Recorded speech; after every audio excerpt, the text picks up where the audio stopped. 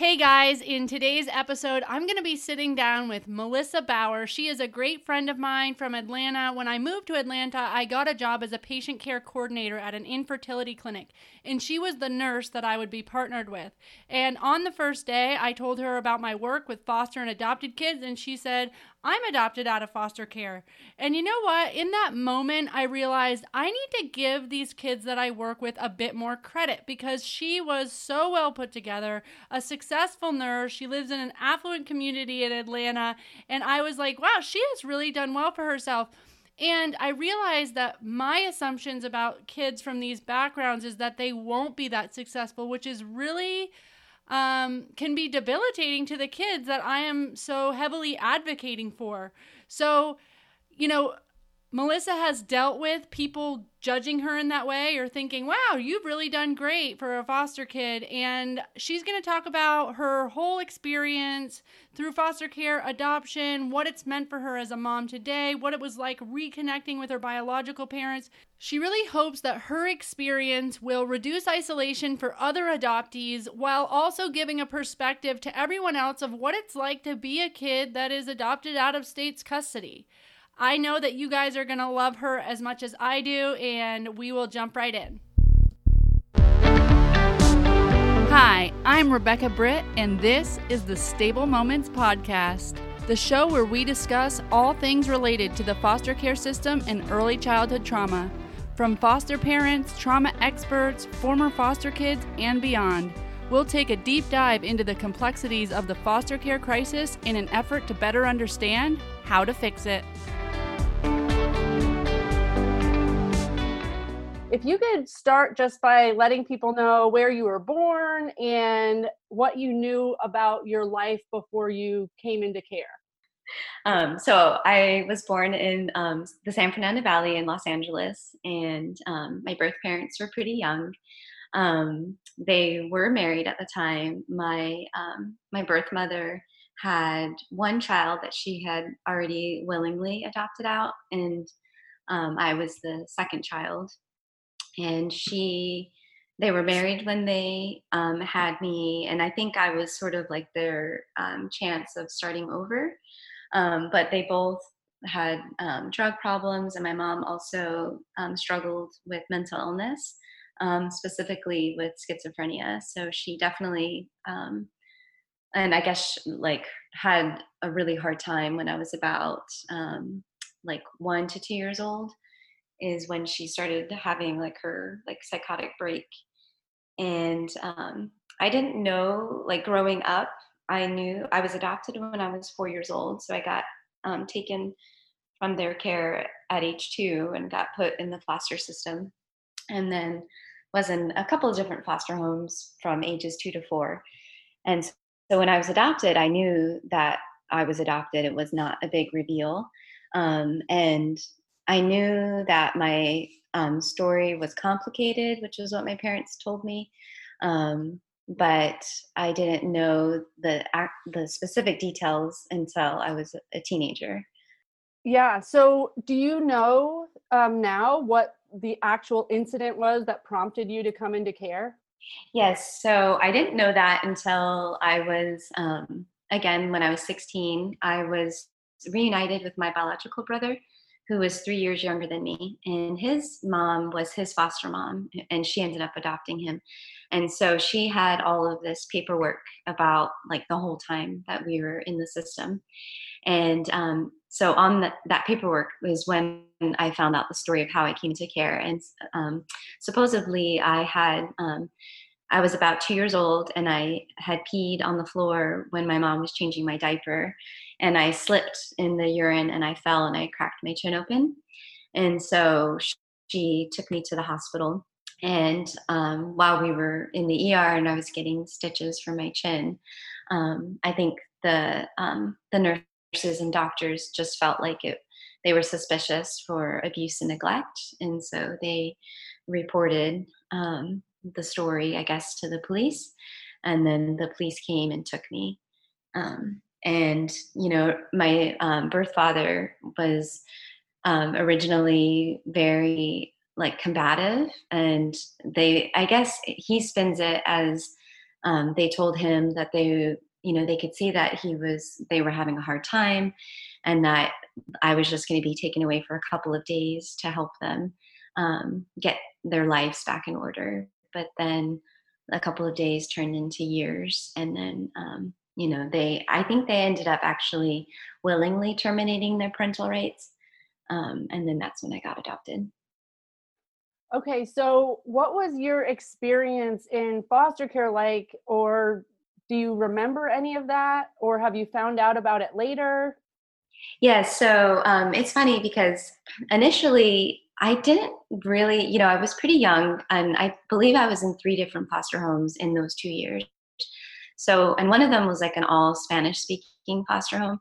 So Interesting. when I was like learning to talk, I was like combining English and Spanish. So then they thought I was like slow because no one could understand me. Did make it to the English foster home. So I don't remember like what it was like living in like that Spanish foster home, or the one that was prior to that. But the last foster home that I was in, for a good bit of time.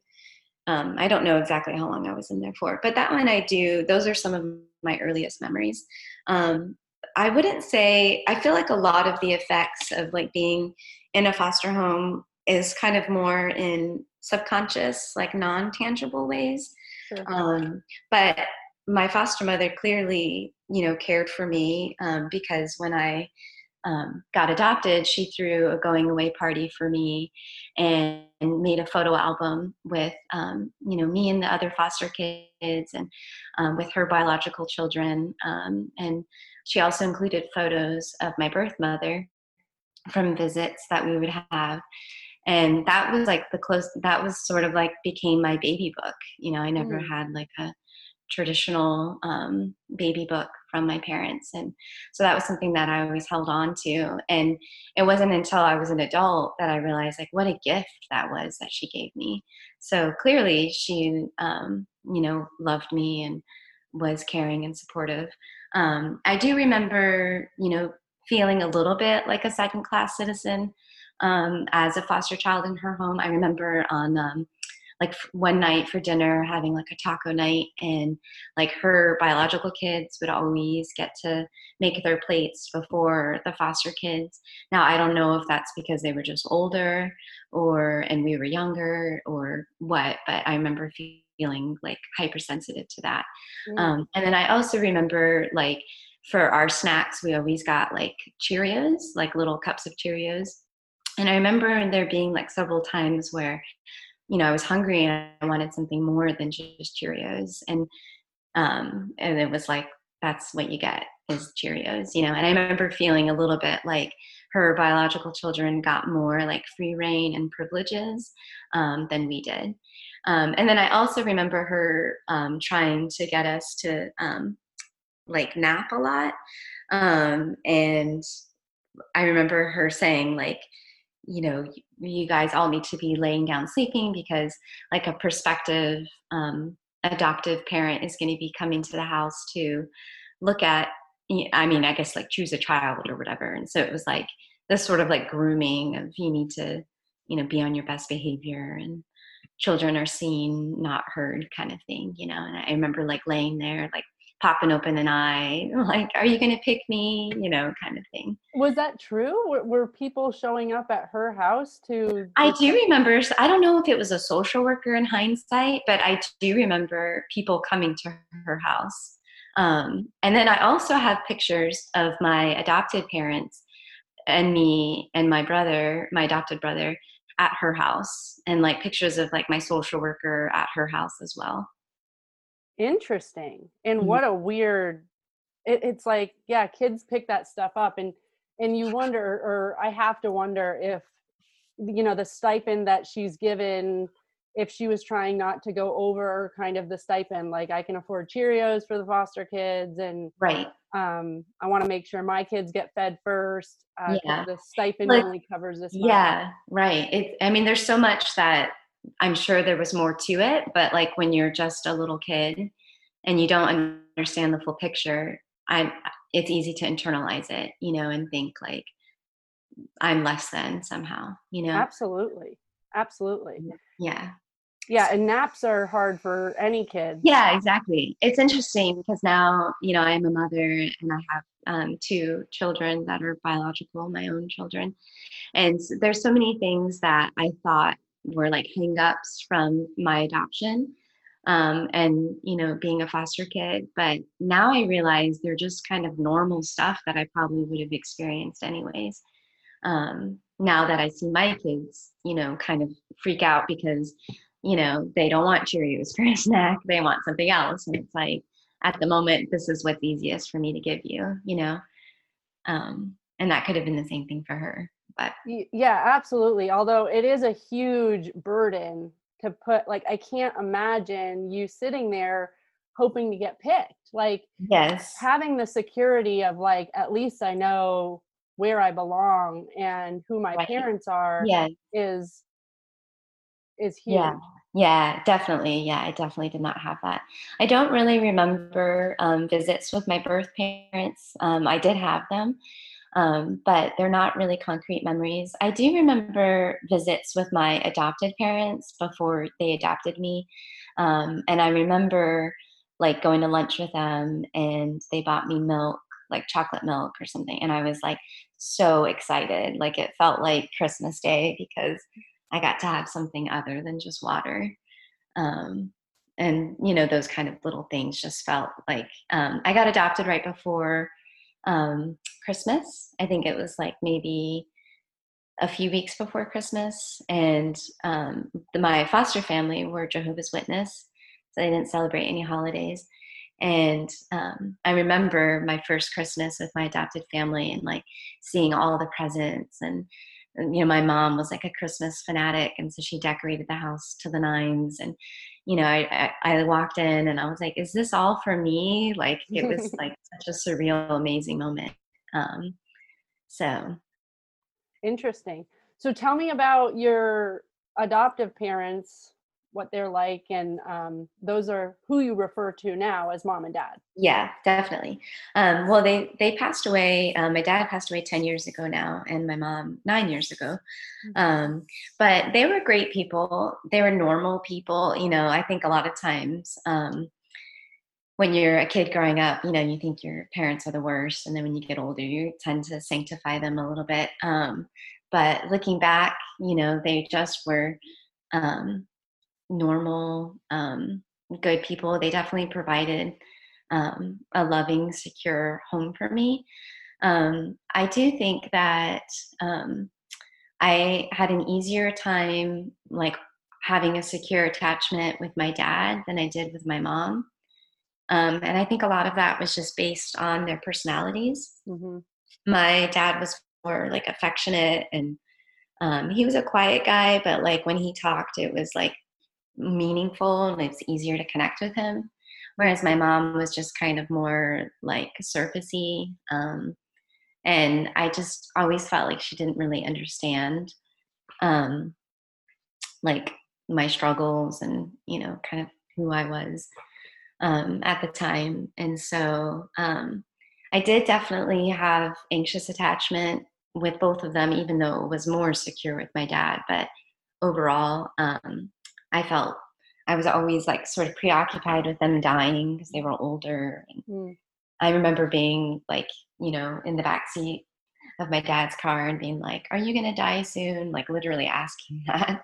Wow. And so, and they would just kind of laugh it off and just be like, "Not yet." But in hindsight, it probably should have been a clue that I was, struggling to feel secure with them. So, but they provided like a stable home, in terms of we didn't move around a lot, and they were married, and Now you did end up in Conyers, right? Or yes, how did you get yeah. from California to Georgia? Yeah, so my the Northridge earthquake happened in 1994, and my mom she worked for the VA hospital, and the building went down during the earthquake, and so she had a choice to either like work at a different VA in California, which she hated that VA, or move to either New Mexico or Georgia. And at the time, my dad was out of a job. There was like a big layoff in the retail world. My dad was a visual merchandiser for JCPenney, and he was having a really hard time finding a job. And so the chances of him finding a job were greater in Georgia than in New Mexico. So when I was in 7th grade, it's when we moved to Georgia. Okay, if you could like look back now as an adult and your adoptive mom was this person that was just like the ideal therapeutic parent, or your adoptive dad was the ideal therapeutic parent, what do you think you needed most as a kid? I think I probably needed reassurance most as a kid. And I think also like trust. You know, I didn't feel like I had like secure trust that things were going to stay, you know, or be permanent. And they were unaware of that insecurity or Yeah. that you were thinking those things. Yeah, I didn't know how to like vocalize it. And I honestly don't think that they knew that that was a problem, you know. Sure, back then, I mean, there was nothing out about how to be a therapeutic foster parent or adoptive parent. Yeah, people didn't Google things back then, and there was it was just completely different. And I think, you know, a lot of stuff, you know, especially now being on the flip side and being a mom, I see a lot of things. Like I remember when I first got adopted, I would have these terrible nightmares, and you know, I would want to go sleep with my parents. In the beginning, they would let me, and then after a while, it was like make a bed on the floor because you know they wanted to sleep and they were tired. And you know, as a little girl, that was devastating. You know, to be like having gone through what I went through, and now I have to like sleep on the floor by my parents because I internalized that like, well, they don't love me enough to like let me sleep with them, you know.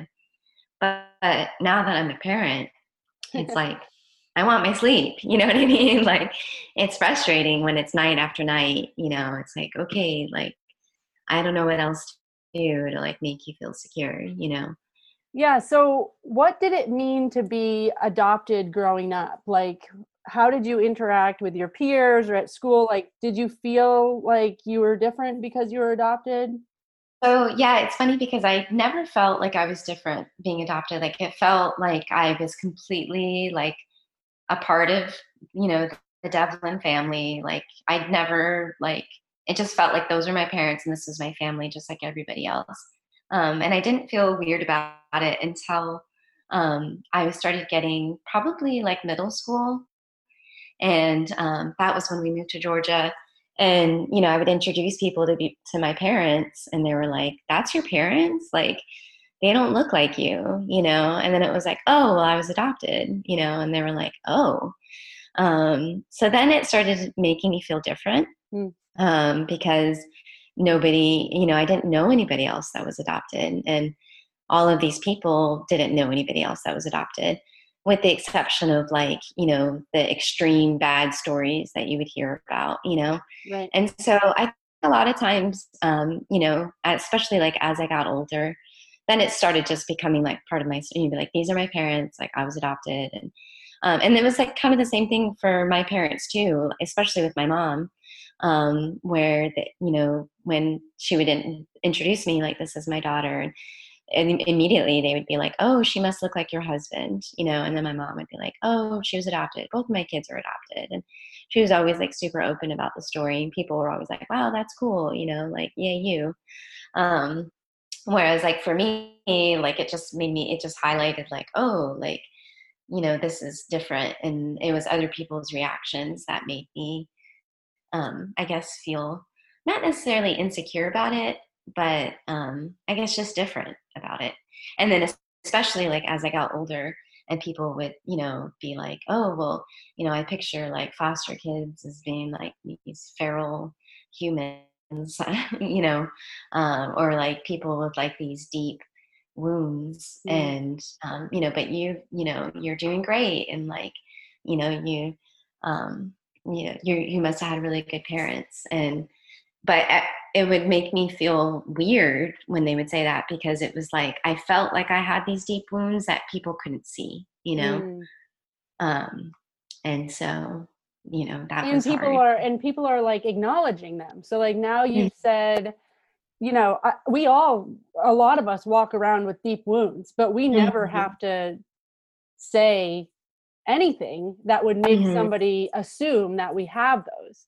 And so Right. to say like, oh, I'm adopted, or whenever you need to like expose that, and Mhm. people assume, oh, okay, like, and they're like, she must have trauma, or she must have these deep wounds. Now you're Mhm. seen through that lens. Mhm. And it's like that's like some big stuff. Like that's stuff you don't Mhm. even talk to your inner circle, or you yourself had possibly are working through still. And to kind of be in a situation where adoption is brought up and now you're like exposed, Yeah. I can only imagine. Yeah, and I don't think at the time too I even knew like what those wounds were. You know what I mean? It's not like I was like a kid and was like, I have trouble feeling secure, Right, like right. I have trouble trusting people. Like I didn't realize that, and it wasn't until after my dad died, that I like completely fell apart and went to therapy and realized that,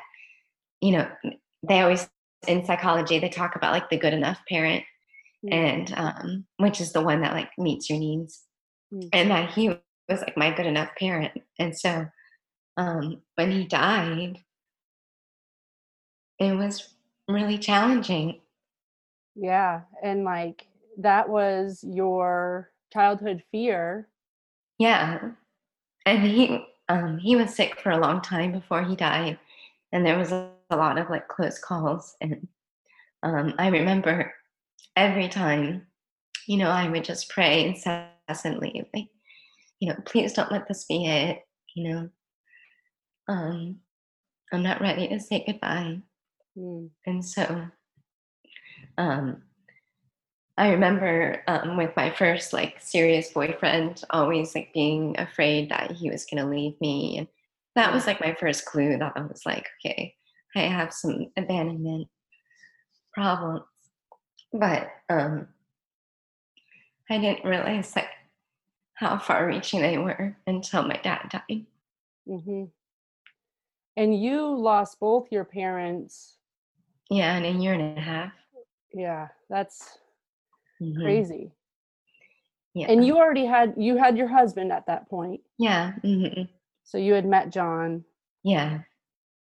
And so, yeah, I was definitely grateful that, it was hard on our marriage because I didn't know how to, like, I think anytime you're with someone that you love who's grieving, that's hard, Yeah. hard to support. He didn't know how to support me. And I don't think he really understood because it was like beyond a normal grieving of like losing your parents. Well, and like you possibly didn't understand, Yeah. right? Like all of a sudden Mhm. you're realizing like this is deeper for me, and oh, there are some patterns that are Right. probably pretty obvious that I've had some Right. attachment and abandonment issues, and like, and then on Hmm. top of it the grief, and then your husband trying to understand. So when you were in your teens or growing up, Hmm. did you wonder about your bio parents? Did you talk Yes. to your I adopted always parents about them? Yeah, I always wondered about them, and I think part of my situation that was unique was that my adopted brother always knew his birth mom. And I remember like my dad and I staying back at the house when my mom and my brother like went to go see his birth mom when he was probably like 15 or 16 years old. Mm, And I remember being like, well, why can't I go see my birth mom? And my parents would always just say like, well, your situation was complicated. And like, which I think was an appropriate response because I was a kid, but at the same time, like not having that knowledge, was like, well, why is it complicated? And I wanted, I felt like I'm like my brother, like he was adopted too, you know what I mean? Like I don't understand, like how come he can have a relationship with his mom but I can't, kind of thing. So um they always told me that I had to wait until I was 16 And when I was 16, that they would help me find my mom if I still wanted to. Wow. Um, and so, sure enough, I turned 16, and I was like, I had no photos of my dad, but I did have those like 3 photos of my mom from our visits from when I was in foster care from the foster mother. And so I would look at them all the time, and, just like searching her face for my face, like, it was really important to me. Mm-hmm. And so when I was 16, it was not like this big secret. I never really felt like I had to worry about hurting my parents' feelings Mm-hmm. about asking to look for them. Also, when I was 9 years old, my mom had told me, you have a biological brother and we're going to go meet him. And so I met my biological brother when I was 9 and he was 6. And that was a cool experience. And we were like really close for a long period of time. And we would like talk on the phone, and which is kind of cute, being a little kid. Yeah, and really talking on the nice for your mom and dad to phone. facilitate that. Yeah, I don't remember my dad really being a part of it. But yeah, I mean, I'm sure he supported my mom in it. Sure. And so that was cool. And I remember like, my brother calling me and my mom being like, oh, Jonathan's on the phone, your biological brother. And, feeling like special that I had this relationship with him. But he was adopted by a Jehovah's Witness family. And so we were all kind of raised completely different by the families that we were adopted into. Mm-hmm. And I think that ended up hurting our relationship with each other, because as we got older, it was harder to relate to one another because our upbringings were pretty different. But when I was 16, so we were close, when I was young, when I was 9. And then we moved to Georgia when I was 12, and then we lost contact. And then until I was 16. And so I told my mom, that I wanted her to help me find him. But I always had this like sense of searching, and I don't know if that's just innate to who I am, or if that is because I was adopted, or a combination of the two. But I always felt like I wanted to know like my past. It was really important to me. So my mom helped me find my brother through like a Yahoo search. And we found him pretty quickly. And that was like super exciting. And we had a really good, kind of like picked up where we left off, and had we talked all the time. And this was like during the era of like AOL Instant Messenger. And he was like really like computer tech savvy, and he like taught me all that kind of stuff. And so we talked a lot. And then that summer, so between like 16 and 17, I went out to stay with him, and it was supposed to only be for a couple of days, and he was still in California, but not Los Angeles. So is he on his own now, or? No, he's still with his adopted family. Okay. Mm-hmm. How many years in between you two? We're 3 years apart. Okay. So you're 16 and he's 19 or something? No, he's younger. He was 13. Oh, okay. You're 16 and he's 13, and you go out to visit them in California. Mm-hmm. And he got adopted, like his adopted mom was his foster mom. So she's the one that so when I was 16 and I went out there to stay with him, she's the one that showed me like all the paperwork. And that's where I learned so much about my adoption, because before I didn't have any of that information. So it definitely helped like fill in the pieces. It was definitely very like sobering to read about yourself in third person, and be like this like clinical like child, and see like evaluations from like play therapists and from social workers, and just so like black and white, type stuff. So it was kind of hard to read it, but at the same time it was like healing, because it answered a lot of questions for me. But that visit with him was only supposed to be a couple of days, but my dad like accidentally booked it for like 2 weeks.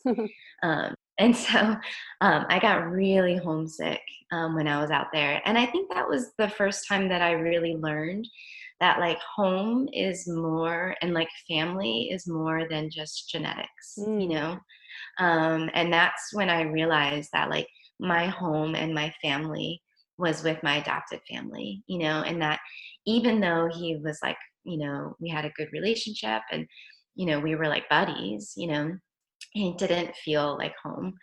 And I would call, by the end of it, I was like, call my mom crying, like, I just want to come home, And at the end of the visit, I was like running onto the plane. So did you come home and say, now I have all this information and Yeah, I never talked about like the paperwork with my parents. I don't know why. I think I just kind of felt like it was like I think I felt ashamed of it, sort of, honestly. I just like tucked it away, and was just like wanted to just reintegrate with like the life that I knew.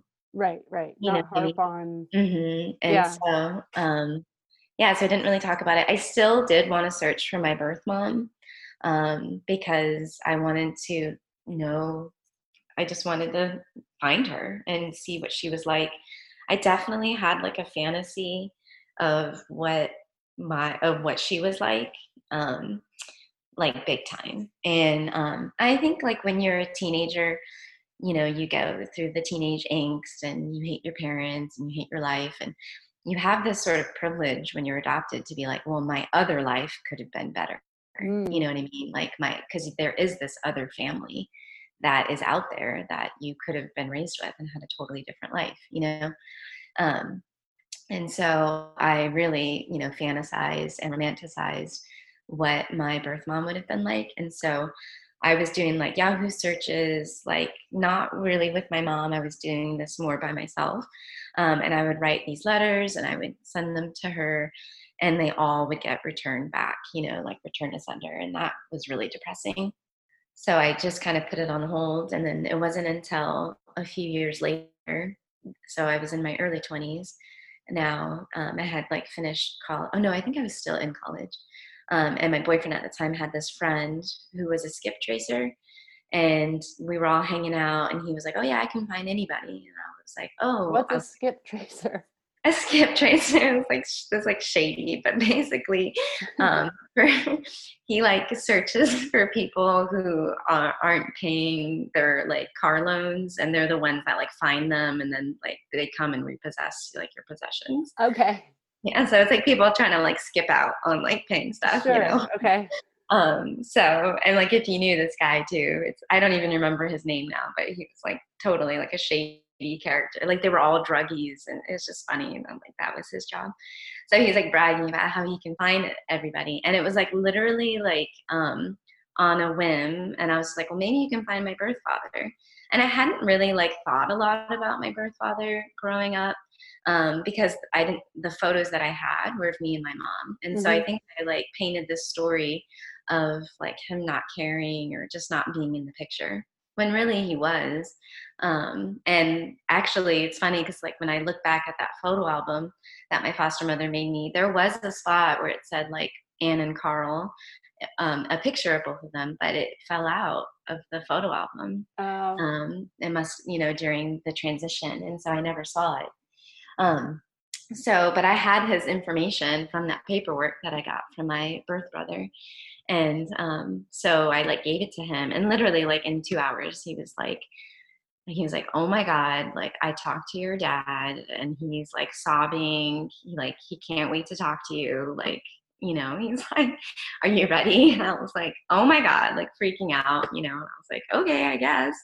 And so I called my dad and like, it was really surreal, because I went from thinking that he was not, in my life and didn't care about me, to this man who was like, so like never forgot about me for a second, like had my name tattooed like on his chest, like, just was like, the first thing he said to me was like, I've been waiting for this call like your whole life, so that was really amazing to go from like, I wasn't wanted and like feeling really insecure to feeling like, well, I was wanted,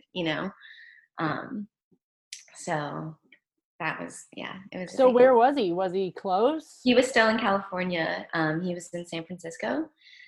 And so he had moved out there after like he and my mom split, and he never got remarried and he never had more children.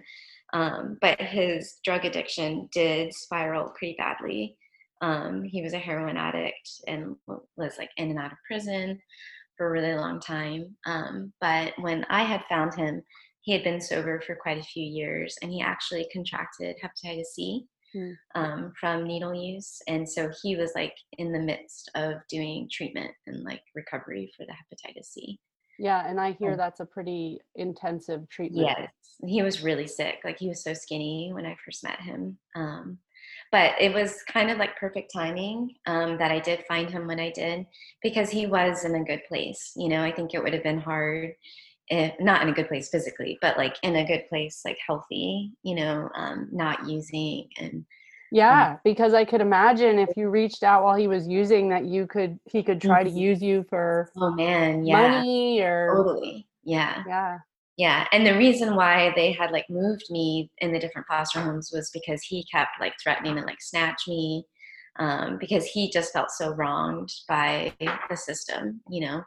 And like he definitely had the mentality that like they took his kid away versus like, you know, him like contributing to it. You know what I mean? Like you weren't fit to raise this kid. Sure. So did he tell you about your mom or? Yeah, so he filled in like all the blanks of, you know, of like their relationship, and he was able to tell me everything, you know, like how they met and the regret that he carried and the hurt that he carried with like how everything went down. And yeah, and like it was neat when I did meet him in person. It was really like surreal, you know, and I think for him it was even more surreal because he was like, gosh, like, you know, you look so much like your mom. And I think it sort of like brought her back to life for him, you know, like mannerisms and those kinds of things, which I didn't even realize were inherited things, you know, like the way you walk or the way you talk or, you know, moving with your hands and all those kinds of things are inherited, you know. So, you know, in the beginning, it was really wonderful because, you know, my adopted parents were still alive. Now I had this birth father that was part of my life, and I felt more like complete, you know.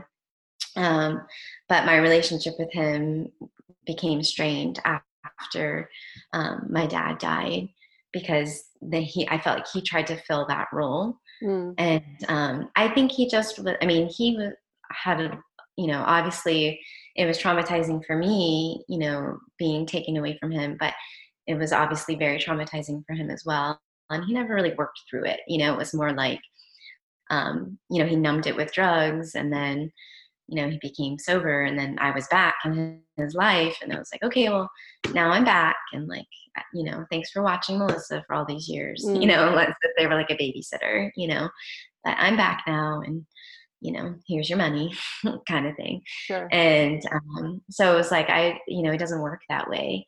And even though like there was a place for him in my life and I cared about him deeply, it wasn't necessarily like a father type role, you know what I mean?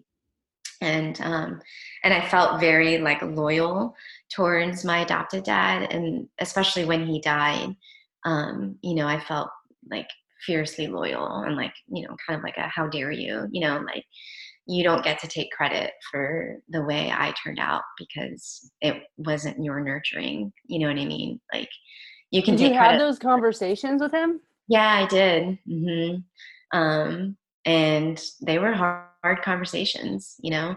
I think they made him angry. What do you say to that? You know, it was just like there was no resolution towards it, you know.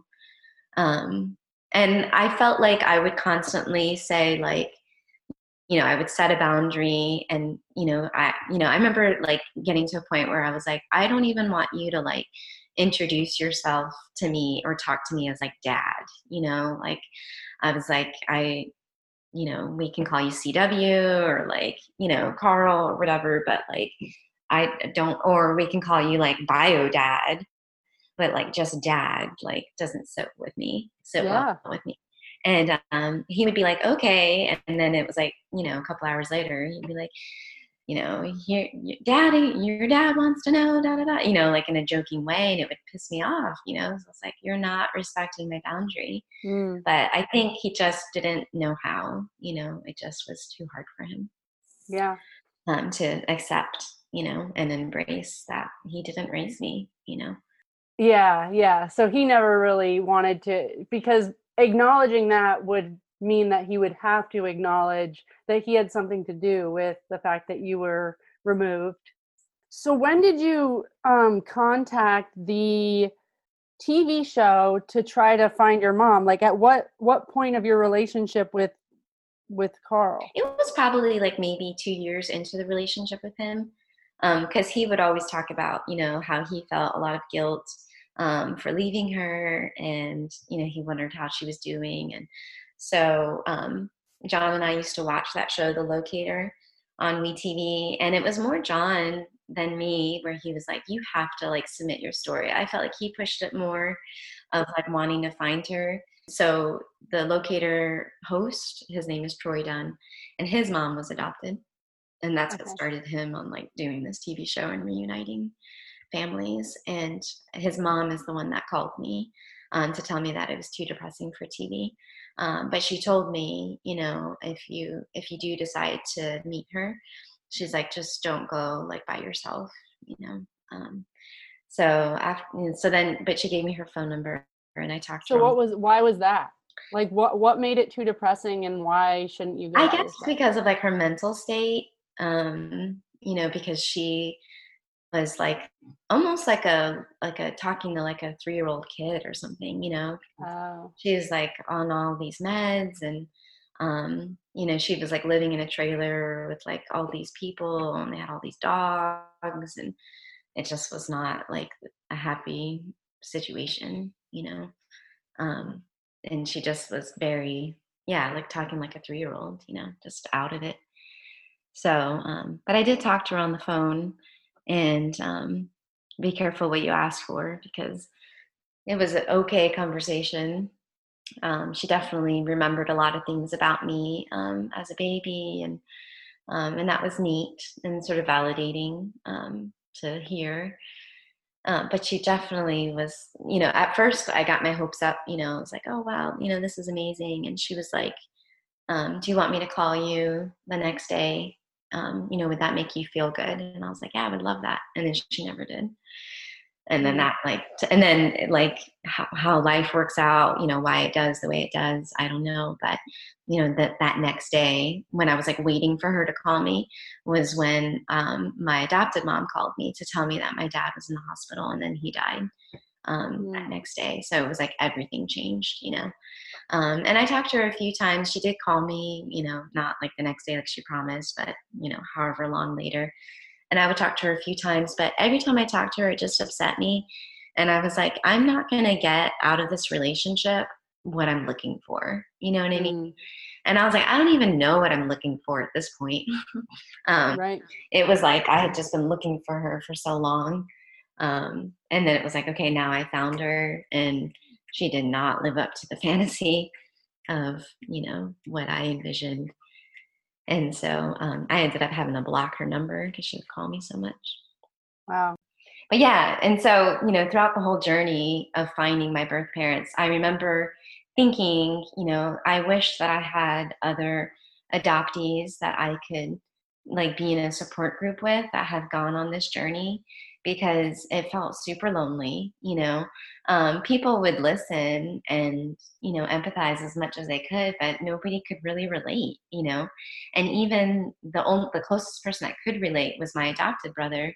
But like his situation, like he always knew who his mom was, you know what I mean? Like he never had to like go on this journey of finding these different people. And then when you do find them, I just never really thought about like how my life would change once I found them, and that they might not be what I was hoping that they would be like. You know what I mean? Yeah. And there's a lot of people too that have no clue. They have no clue where they came from, or they talk about like they don't know their background enough to even check off like what Yeah. race or I mean, that's how I ethnicity they felt. are? Yeah. Well, and that's how I felt too. And now, once I did find out, especially with like her being schizophrenic, I was like, I liked it better when I didn't know, because like now this is something that I worry about, like for my kids, like, is this something that they're going to inherit? I hope not. But that feels scary, and it made me even question, like, should I have kids? It's like, um, and it definitely plagued me, a lot in whether or not I should have kids. And then, when I did become a mother, just feeling so inadequate at it, which I know now realize that that's pretty normal, Hmm. talking with other moms. But like in my mind, I was like, well, clearly I'm like lacking some gene and like how to be a good mom because Mm. my mom couldn't mother me. You know what I mean? And I was like, I shouldn't have had kids. Now I know that, like, like cancers and all these things that are in my medical history where I'm like, oh, I liked it better when I could just check off, I don't know. Well, and what were like, because I know you as a mom and I know that you're a great mom. So, what were some of the things as a mom that you felt super inadequate about? When I had my daughter, it just was very jarring of like, holy shit, like this is really hard. Like, I didn't expect like babies to cry as much as they did, and like for feeding them, like basic things that should be simple, I thought, to be hard. Like, I think I was in shock that I was even having a kid. I just didn't research anything, and I didn't know how to use my breast pump, and I just was struggling, And John had just started a new job, um, and it was like, um, I felt alone. I was by, and my parents were dead, and I had nobody there that was like. And I remember you like texted me a couple of days after I was home from the hospital, and you were like, "Why don't I see any pictures of Lily on Instagram?" And I was like, "Because I'm having a really hard time." You're like, it ain't pretty. Yeah, I was like, "This is hard." Like, I was like, "This is like crazy." Like, it just was very jarring at how like basic things, and just the sleep deprivation and And even a text from a friend like that, it's like, oh my gosh, you're right. Other yeah, mothers freaking have these like beautiful yeah, pictures of like their mhm, whole family in this like pink and muslin and like, exactly. Yeah, right. Yeah, I remember after you sent me that picture, I think I put one up that day and I was like, we've been home for a few days now and it's an adjustment, but I love her so much, like that was all I could write, and maybe I'll love her one day. yeah, and she's like still in her like hospital like onesies. Like I hadn't even like washed any clothes, like no cute pink muslin. It was like literally the hospital blankets were what she was swaddled in. It just took me a while. I think also too, I had like postpartum anxiety. Mm. Because I would worry a lot. It wasn't like severe enough where I needed medication or anything like that. But I think, the sleep deprivation mixed with like, just kind of feeling inadequate.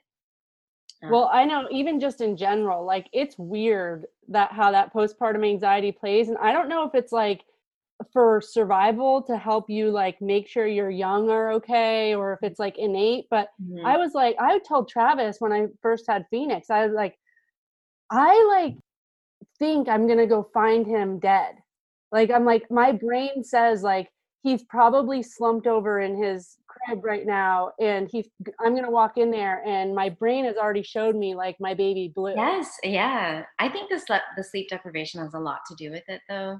But Mm. yes, I would like see. I remember like walking down the stairs holding her, and I would see this whole image of like me like falling down the stairs and like her like falling out of my arms and dying. Like you can see the whole thing in your mind, and you're like, what? Like that's crazy. Um, Yeah. but it just was like very. Once I started like getting a little bit more sleep, that got a lot more manageable. But I just didn't expect, like everybody talks about and like, the blissfulness of motherhood. And I think working in infertility, as a nurse for so long, and that's also one thing I wanted to say as well, working as an infertility nurse, made me feel differently about being adopted, because I would see these couples spend thousands of dollars, like, making themselves broke because that's how badly they wanted their biological child, and that made me feel like less than, because it was Mhm. like, wow, like, why don't they just adopt, And then I had a patient say to me one time who ended up adopting after spending thousands of dollars because it didn't work. And she adopted from a private agency, a baby. And she said, and she didn't know my story, but she was like, yeah, I didn't want to adopt. I don't want a foster kid because I don't, want their problems.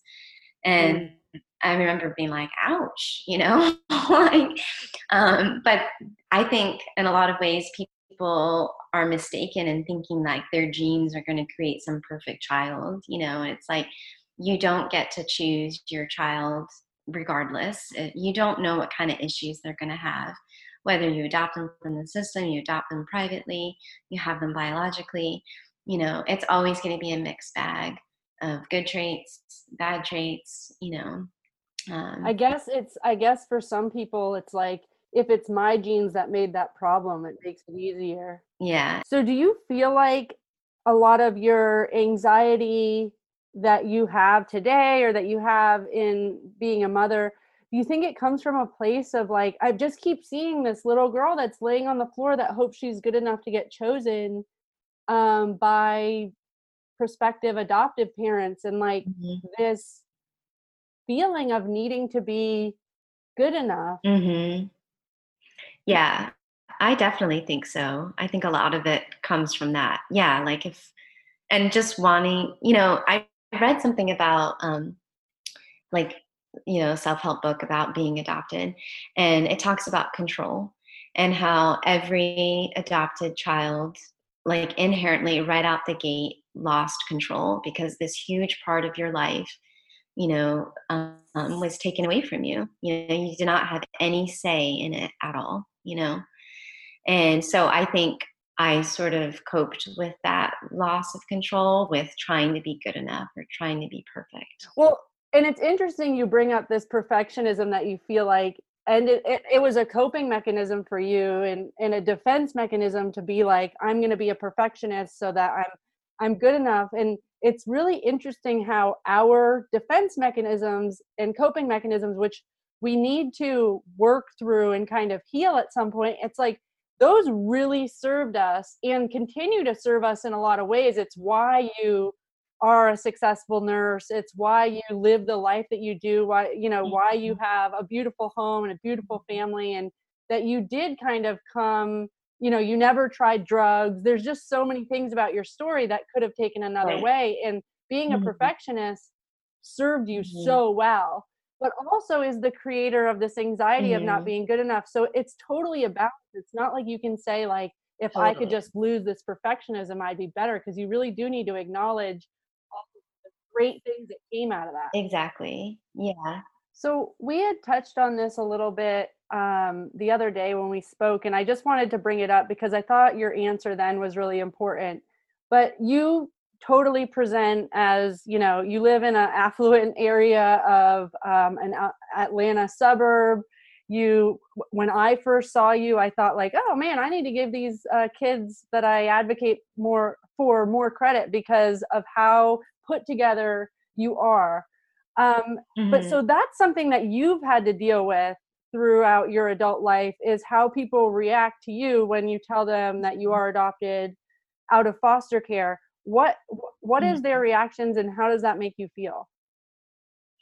Well, yeah. So we had talked about that a little bit, and recently I had looked into like donating some old baby things to a foster home, to use for other foster children. But then recently, when I went on that foster website to donate the baby things, I, saw their slogan on there, and it said like "Give a child a chance," and it made me feel shitty about myself. Like I was like this, um, like lost puppy that was like needy for a chance. I don't know, it just felt like dehumanizing sort of. Mm. And it just made me realize again about like how we sanctify children and parenthood. I think everybody deserves a chance, and I think foster care is good, and I think it's wonderful that there are people that want to help. But I don't know, I just felt like there's a little bit too much branding on what foster children look like and should be like. No, and I'll even say, as a social worker, I'm totally guilty of this. I realized that when I first met you, and I also like, I feel like I need to, it's my purpose and calling to go out there and help people understand trauma so that they can react to these children appropriately and really give them the chance that they, that you can foster connection and that you help their attachment and all of this. But in that, I'm really labeling that like all these kids need these therapeutic connecting homes. And you know what? For my cousin that was adopted out of foster care and had reactive attachment disorder, the best thing for him was military school. And he's a Marine to this day, and he's over in Japan being a Marine. And I don't know what would have come of that kid if he didn't have the structure that the military gave him. Like, it was easy for him, like, you do this, this, and this, you're good. And he was like, I wanted that structure. Whereas I would never tell a parent, oh, to be a therapeutic parent, you need to be militant. Like, that goes against everything. So like, your story really just makes me realize how individualized every person, every kid, every trauma. There was a dad the other day that was talking to me about their kid came into their home. The father had, or the stepfather had, perpetrated on the daughter. So he had sexually abused the daughter. But the son in that home was actually treated like kind of a king throughout his whole years, because the boys were seen as better and the girls were seen as, these sexual objects. And so the boy came into foster care. He didn't have any trauma per se. He was just like, okay, my dad was shitty to my sister. And so it's not going to be this blanket like trauma informed care that you give that kid. And I think it's really important, even for all of my trainings I give, for people to realize like, okay, it's a person, and like, you need to do what works for your kid. Definitely. Yeah, for sure. I think that, yeah, I mean, I agree with all of that entirely. And I just think that there's a lot of pressure to, especially, being a foster parent or an adopted parent for a kid out of foster care, to be this perfect parent. And I think that you've taught me a lot when we work together, how you would always say it's all about the repair, And I realized that with my childhood, that was something that my dad did really well, and that's probably why I felt more connected and closer with him than my mom, because, he would blow up and get mad at me or whatnot. And then he would always come and sit down and talk to me afterwards and be like, and that was something that he learned from AA, because he was a former alcoholic before I was ever in the picture. But he would just apologize, and not make it about me, and then I like realized. And so when I became a parent myself, of course, I still thought, well, I'm not going to do that. Like, I'm going to be this great, patient, kind Mary Poppins of a mother. And then I still like lose my cool and blow up. But I always remember that piece about the repair, and Yeah, you can't try to figure out all your kids' triggers. You Mhm. can't be a perfect parent. You No. can't be therapeutic all the And time. just You do. sitting with them in like their feelings, I think also like um not always feeling like you have to fix somebody or something. And I think that's the thing that makes me feel shameful about being labeled a foster kid, is feeling like something like I'm broken and I'm something that needs to be fixed, And whereas like I'm a person with feelings, and some feelings are not great, and some things are not necessarily like healthy coping mechanisms, but like just embracing it and like sitting with me on that versus like, well, let's fix this, and like make it go away. Whereas like if you just are embrace it and be like acknowledge like this is hard, and like what you went through was traumatizing and hard. And what somebody else went through that maybe was a different experience was traumatizing and hard for them too. And like that's okay. And we're just going to sit there with that. We don't have to try to fix it. Hmm. So I'm asking everybody that comes on the show this question. There's no wrong answers, but how do you think we end this foster care crisis? So that is a very loaded question. And I've given a lot of thought. Initially, because you had told me before we did this podcast that you were going to ask me that. And my initial thought was like, I don't know. Like, what do I know about the foster care crisis? I was like, I don't feel, adequate to answer this. And then the more I kind of thought about it, I have like, I guess, a two-part answer. I think for one, just humanizing parenting and being realistic about the hardships of and the joy of parenting, I think would make it seem more accessible for people to want to foster. So that would help, end the crisis in terms of having more foster parents available. I know for me, when I was trying to get pregnant with my daughter, we didn't really have like a super hard time, but again, with that anxious attachment, it didn't happen right away. And so I started getting really anxious about it. And my husband was like, well, we can just adopt, or we can foster a kid. And I remember being like, no, we can't. Like, I'm in no shape. Like, how am I going to help some broken kid? Like, I can't do that. And then now I feel, and it was because I had this idea of parenthood being this like perfect, amazing way, and so then therefore, because I had that image, my image of like being a foster parent was like even tenfold that. Like I had to be even more amazing because these kids are like shattered and needy and hard, and so I didn't feel like I could do that. And so, but now that I am a parent and I see that like the realities of it, that it's not this like sanctified thing, I'm like, oh, I could totally be a foster parent for somebody. And I think I would be great at it, because I just would care about them and embrace their hard. And I read something recently that said, hard isn't bad, hard is truth. And so I think, just kind of knowing that, being a foster parent is not going to be easy, but neither is being a parent. And not looking at hard as being bad. It's just accepting it as the truth. So I think in that way, that would help a lot. And then I also think providing better resources to biological families. So, while, they are on hard times and their kids are being taken away, or maybe even before, I don't know how it would be possible, but to provide like the mental health help that they need, drug rehabilitation. It just seems like it's just really hard for people to have access to those things. And I think, just having support for foster parents too, so that they do have, I don't know if they do or not, but if they have like a therapist or someone that they're talking to help them deal with like how to deal with these children, because that is awkward. You have somebody that you don't know at all, and all of a sudden they're in your home and your smells and your food, and they feel like such an outsider.